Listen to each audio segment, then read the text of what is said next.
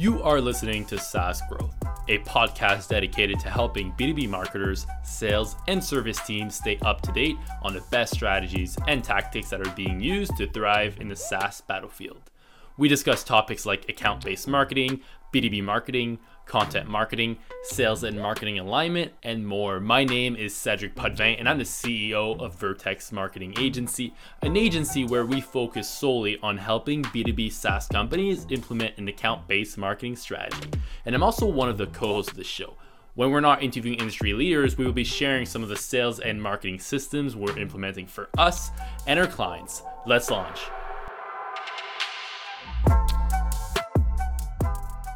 Hey, my name is Cedric, and I will be your host for today's episode. And today our guest founded 5 different companies, and he was actually only 16 years old when he founded his first company. So I'd like to welcome Stephen Levey. Thank you, Cedric. Appreciate you having me. Yeah, how's it going? Yeah, very good. Thanks. Can't complain. Great. So today the topic is ABM, account-based marketing. And I say it's probably one of my favorite topics. But before we jump into that, I'd love if you could maybe just give our listeners a little background about who you are and what you guys are up to at SailPoint. Yeah, sure. So I suppose by way of introduction, I've been in this space a couple of years now. I started my first company while I was still in high school. And then after school, started a few more. I think I was trying to find my feet, and I got involved in bottled water and destination marketing and all sorts of stuff. But Cedric, you know what it's like running a business. I think at that stage, the best I was able to do was build a couple lifestyle companies that maybe maintain my lifestyle and one or two others. So a couple years in, was pretty frustrated. Thought I'd read one or two books and knew everything. Realized the hard way that this is going to be more difficult. So I think after like the third pivot, I started learning that I probably need to pay more attention to marketing and sales. And it doesn't matter if you have a good product. If you can't sell the thing, you don't get too far. So spent more time researching how to be better at sales and marketing specifically. And that then started to build my love for marketing and its power and effectiveness. Discovered kind of the initial ABM thinking back then, even though the word ABM wasn't around at that stage.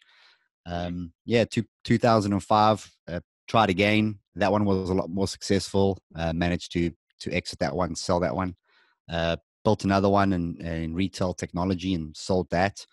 So that all went much better. And then 2018, I'd moved on from the startups that I was managing at that stage. There were owners that owned it by then.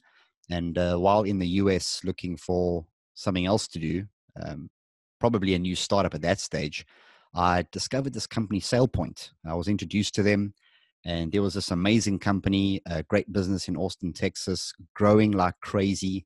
And I was fascinated. I'm like, wow, they must have the most sophisticated marketing tech stack and team on the planet. And discovered that although they were growing amazingly, they had won multiple awards, they were a listed company, they hadn't really gone down the ABM route yet. So after a couple of chats with their CMO and some of their team members, loved the people, decided, and luckily, frankly, decided to join their team. And I now look after their global ABM strategy. That's awesome. It's crazy how you went to building websites as your first company to account-based marketing. Yeah.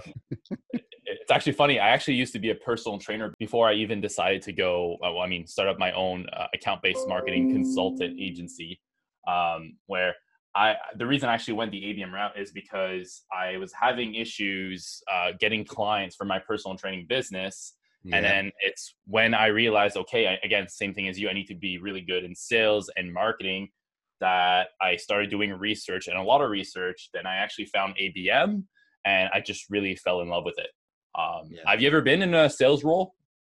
Yeah, well, so when you're running your own small business, I never built anything massive. You're kind of chief cook and bottle washer. So having to sell investors to raise capital, to pitching the first 100 clients. And I think that's actually what made the transition into ABM easier. Is I was first a salesman before I was a marketer. So I appreciate both sides of the coin. I see. Okay. And for any of our listeners that are not familiar with SailPoint, do you mind giving a short intro or short description of exactly what it does? Yeah, absolutely. So SailPoint is in the identity management or identity governance space. So the easiest way to explain that, not too many people know what that is. If you imagine day one, you join a company, this company's got 5,000 employees, and you sit down in front of your computer, and there are literally thousands of applications on premise and in the cloud that this company uses globally. How would you get given access to the right software, the right tools, the right permissions? That used to take weeks for someone in HR or IT to do that for you. So you would just sit as dead weight for the first like quarter of your life there. So SailPoint has patented some cool AI tech that automates that entire process. So like you sit down, you open up your Mac day one, and everything just works. You have access to everything you need access to, and it manages that entire process. Wow, that's great. No, that's Yeah, the it's a big company problem. no, 100%. They did a good job at finding that gap and creating a solution to solve this. No, that's great. Yeah. So obviously, when you first started at SailPoint, you mentioned it. They didn't have an ABM strategy at the moment. How do you change an organization's perspective on ABM and then just get started? Like, were they already aware of what ABM was and then decide to hire you to help them create a strategy, or did you have to convince them? And what about the sales team? Were they really on board with the strategy, or how did that go? Yeah, that's a great question. So I'll tell you about SailPoint then in general, but so for SailPoint specifically, they had been dancing around the idea of ABM for Okay. around 2 years before I'd come. So they'd started seeing more ABM related material at events and conferences and in books, etc. And one or two people that tried to get it going, but there was never a consensus internally as to what to do. And I think when I arrived, the first thing I said was ABM sucks. It's just a buzzword. And Yeah. I think the shock factor is like, whoa, you finally, someone that we will listen to. So obviously I love ABM, but changing perceptions to your question, Cedric, ABM is generally a buzzword, and the problem is that ABM has actually got internal conflict with both the marketing team and the sales team. So I'll give you an example. If imagine a marketer walks into a team meeting and says, guys, I've got this great idea. We're going to run an ABM campaign or an ABM program. And then be the sales guy for a moment and be, okay, that sounds amazing. What is that? Well, it's this really cool new way of only marketing to actual accounts. Now, if you're a sales guy, you'd be like, well, what the hell were you doing before? Well, yeah, we were marketing to cookies, So the problem with ABM is the sales guys think you're crazy because surely you're supposed to be marketing to named accounts anyway. Mhm. So that's the one problem. And then the other thing is be the marketer. So here's a great idea, Cedric. We're going to create an ABM program. And what it's going to effectively do is pull back the curtains, the smoke and mirrors, and allow us to measure every single dollar we spend, the return on investment down to the account level so that marketing can now be held accountable. No. So marketing doesn't want it because then everyone can see that marketing doesn't do what they're supposed to do. Yep. Sales is like, well, what do you guys do? Anyway, so changing perceptions. This is what I would do. I would say you start off by saying, "Hey, look, we're trying to be smarter about the way we spend our money. We're trying to be smarter about what we do every day, and we actually want to align our marketing effort to the sales effort. And if we can do all of that, we all win." So I found that conversation got everyone around the table for the first time. And then everyone was going to listen because you finally had sales and marketing saying, we can all agree that if the company does better, we all do better. And then suggest this idea that, okay, in order to do all of this, there is this framework called ABM that we could use. We're not the first company to think of this. Yeah. And so introduce ABM as a secondary thought, not the opening statement, really. And as marketing, be okay to be held accountable and be a bit more open about what it is you're doing. I see. Yeah. I mean, at the end of the day, ABM is I think it's just good B2B marketing, right? Because in Yeah. order to do good B2B marketing, you need to have marketing and sales alignment. And it's funny because we actually had that conversation with my partner a few weeks back.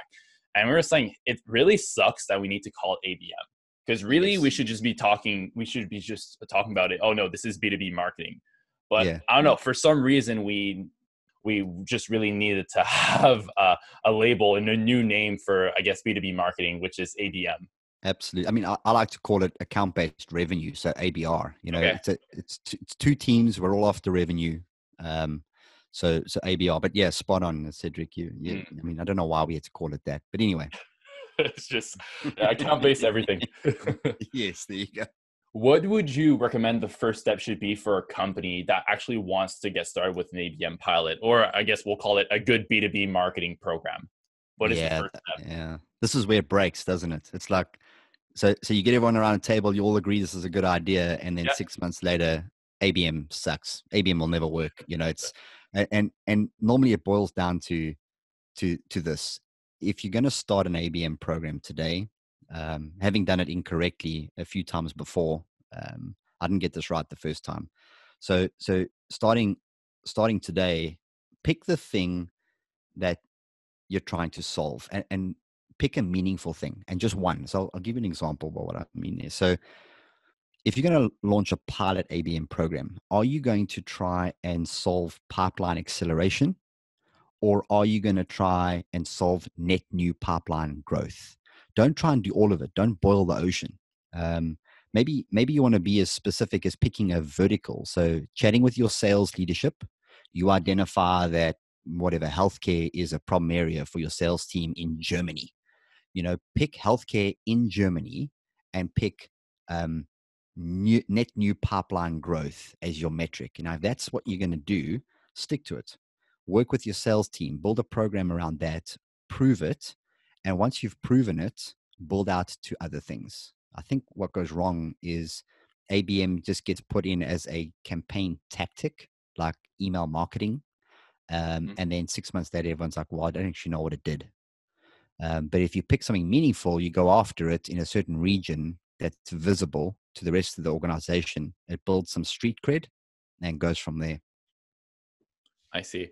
And you mentioned that the first time you did ABM, you said you didn't do it correctly. Yep. Do you mind sharing what went wrong? Yeah, absolutely. It became, instead of picking something to move the needle on, it just became general marketing. Except now it was a little bit better. So, I hey, see. we had named accounts. So instead of running ads to everyone, let's just run the same generic ad to this list of 500,000 accounts. So because Okay. I knew the names of the accounts, I thought I was doing ABM. I definitely wasn't. So I didn't pick a thing to measure. It was just general air cover. You know, I might as well have run a radio ad or a TV ad. So maybe it was a bit better than that, but certainly not what I should have been doing. Okay, I see. And you mentioned the word measure. So, what's the number one metric you look at when measuring success in an ABM program? I know it's going to vary from company to company, Yeah. but right now for your company, what is the primary metric? Yeah, you see, so I suppose my sales background um, puts my default position to always measure something related to revenue. So, Okay. so if someone had to say just pick a thing, I'm like always going for revenue. But right now, my number one metric is opportunity creation. So that kind Okay. of talks to where the company's at. We're trying to drive growth. We're growing like crazy, which is awesome. So we're highly focused on that. So our ABM initiatives, which by the way are not separate. It's pervasive across the company. So everything we do is ABM, whether it's the sales team or the marketing team. It's not a separate tactic, but we're all pushing for a certain goal. So say up creation. Other companies might be pipeline influence or closed one deals, depending on whether you're trying to drive a revenue metric. I know some programs will push for something different, like decision makers mapped, for instance. We might need to unpack that if we got some time. Sales alignment is another popular one Mm, that you can track. But yeah, I favor the revenue metrics, because then at the end of the day, everyone's measuring the same sort of number, and your sales team respects you, your leadership team respects you. If you start making up funny, fuzzy cloud metrics, then you get into dangerous waters. I see. Okay. So, probably for someone I mean, for a lot of companies, I agree with you. Revenue is a big factor. So would you recommend having a revenue team? Yeah, good question. So if that is the big metric, if right now opportunity creation or pipeline acceleration is one of your metrics that you want to get, or one of your needles you really want to drive home, then have a dedicated. I wouldn't have a revenue team and then a separate team. I would say your ABM, your team needs to focus on whatever that thing is. So it's op creation. But I'll give you another potential issue. Like, let's say op creation is pretty good, your company's growing, but you find that you are quickly burning through the available prospects. You need to be careful because you might be optimizing for the one area and ignoring future pipeline. So you would want someone paying attention to where's the future opportunity coming from. So you may want to start measuring something like target account sourcing. So I'll give you an example. Maybe you want to make $1 million this year, and you know that to make $1 million, you need 1,000 target accounts. But if you only have 300 and you're not paying attention to bringing more in, yeah, you're going to have a problem in a couple quarters. So it depends. I wouldn't split out the teams personally.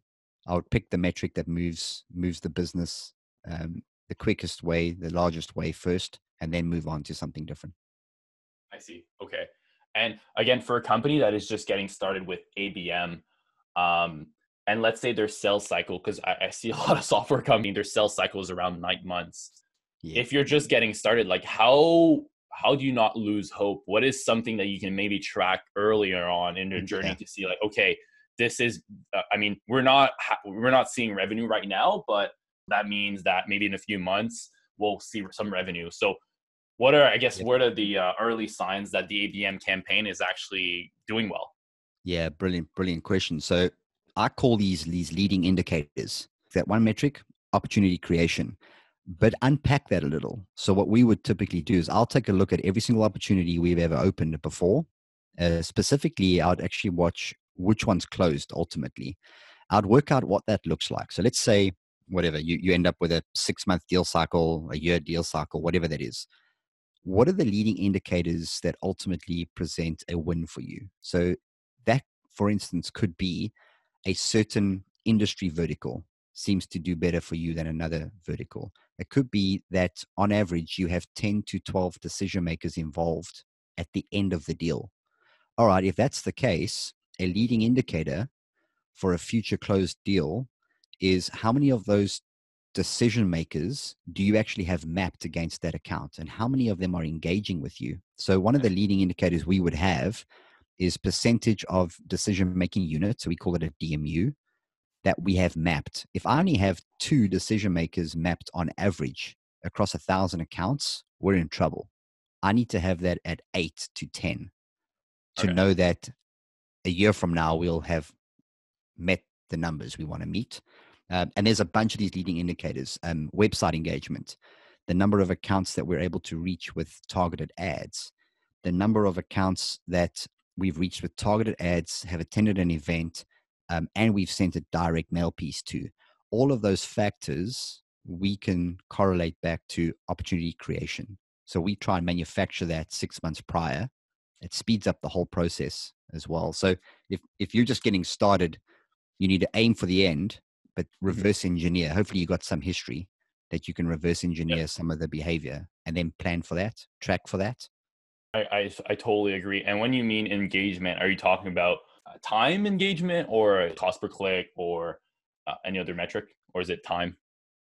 No, I don't really watch time too much. What I look at personally is I can see there's a definite correlation between if I'm serving ads to say 1,000 accounts, for instance, and I can only reach 20% of them, I know that in 6 months' time I'm going to have a shortfall in sales in that region. So Okay. I'm going to work really hard to get that level of reach up to say 80% plus. And then I'm watching for website engagement. So do they come to the website at some point? It doesn't have to be a click. I'm a firm believer in ads don't drive clicks, and they shouldn't. But if you run ads, you'll notice your Google searches increase, a day or two later. Your website visits increase a day or two later. What about your website chat? Does website chat increase with your target accounts, day or two later, etc.?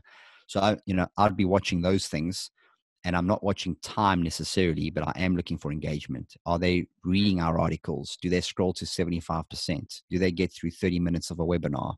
That would be the only time-based piece I'm looking at. I see. Okay. No, Yeah. that definitely makes sense. And you mentioned that, I mean, you guys are all about account-based marketing. Are you currently, maybe not you, but someone else in your team currently at your company doing also inbound, or is it purely account-based marketing?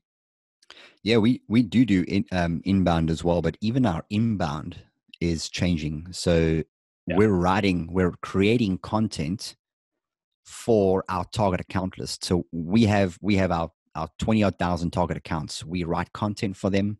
We monitor where in the buyer journey they would typically go to absorb educational content. We make sure we have a presence there. So it used to be quite general, our inbound.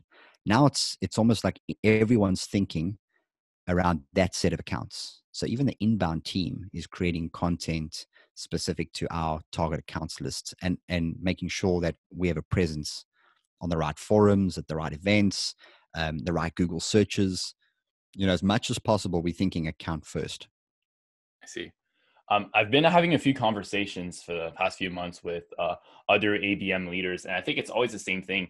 It's not so much black or white or inbound or account-based marketing. Literally, like account-based marketing is becoming inbound because we Yeah. need to also create content again for those accounts. Yeah.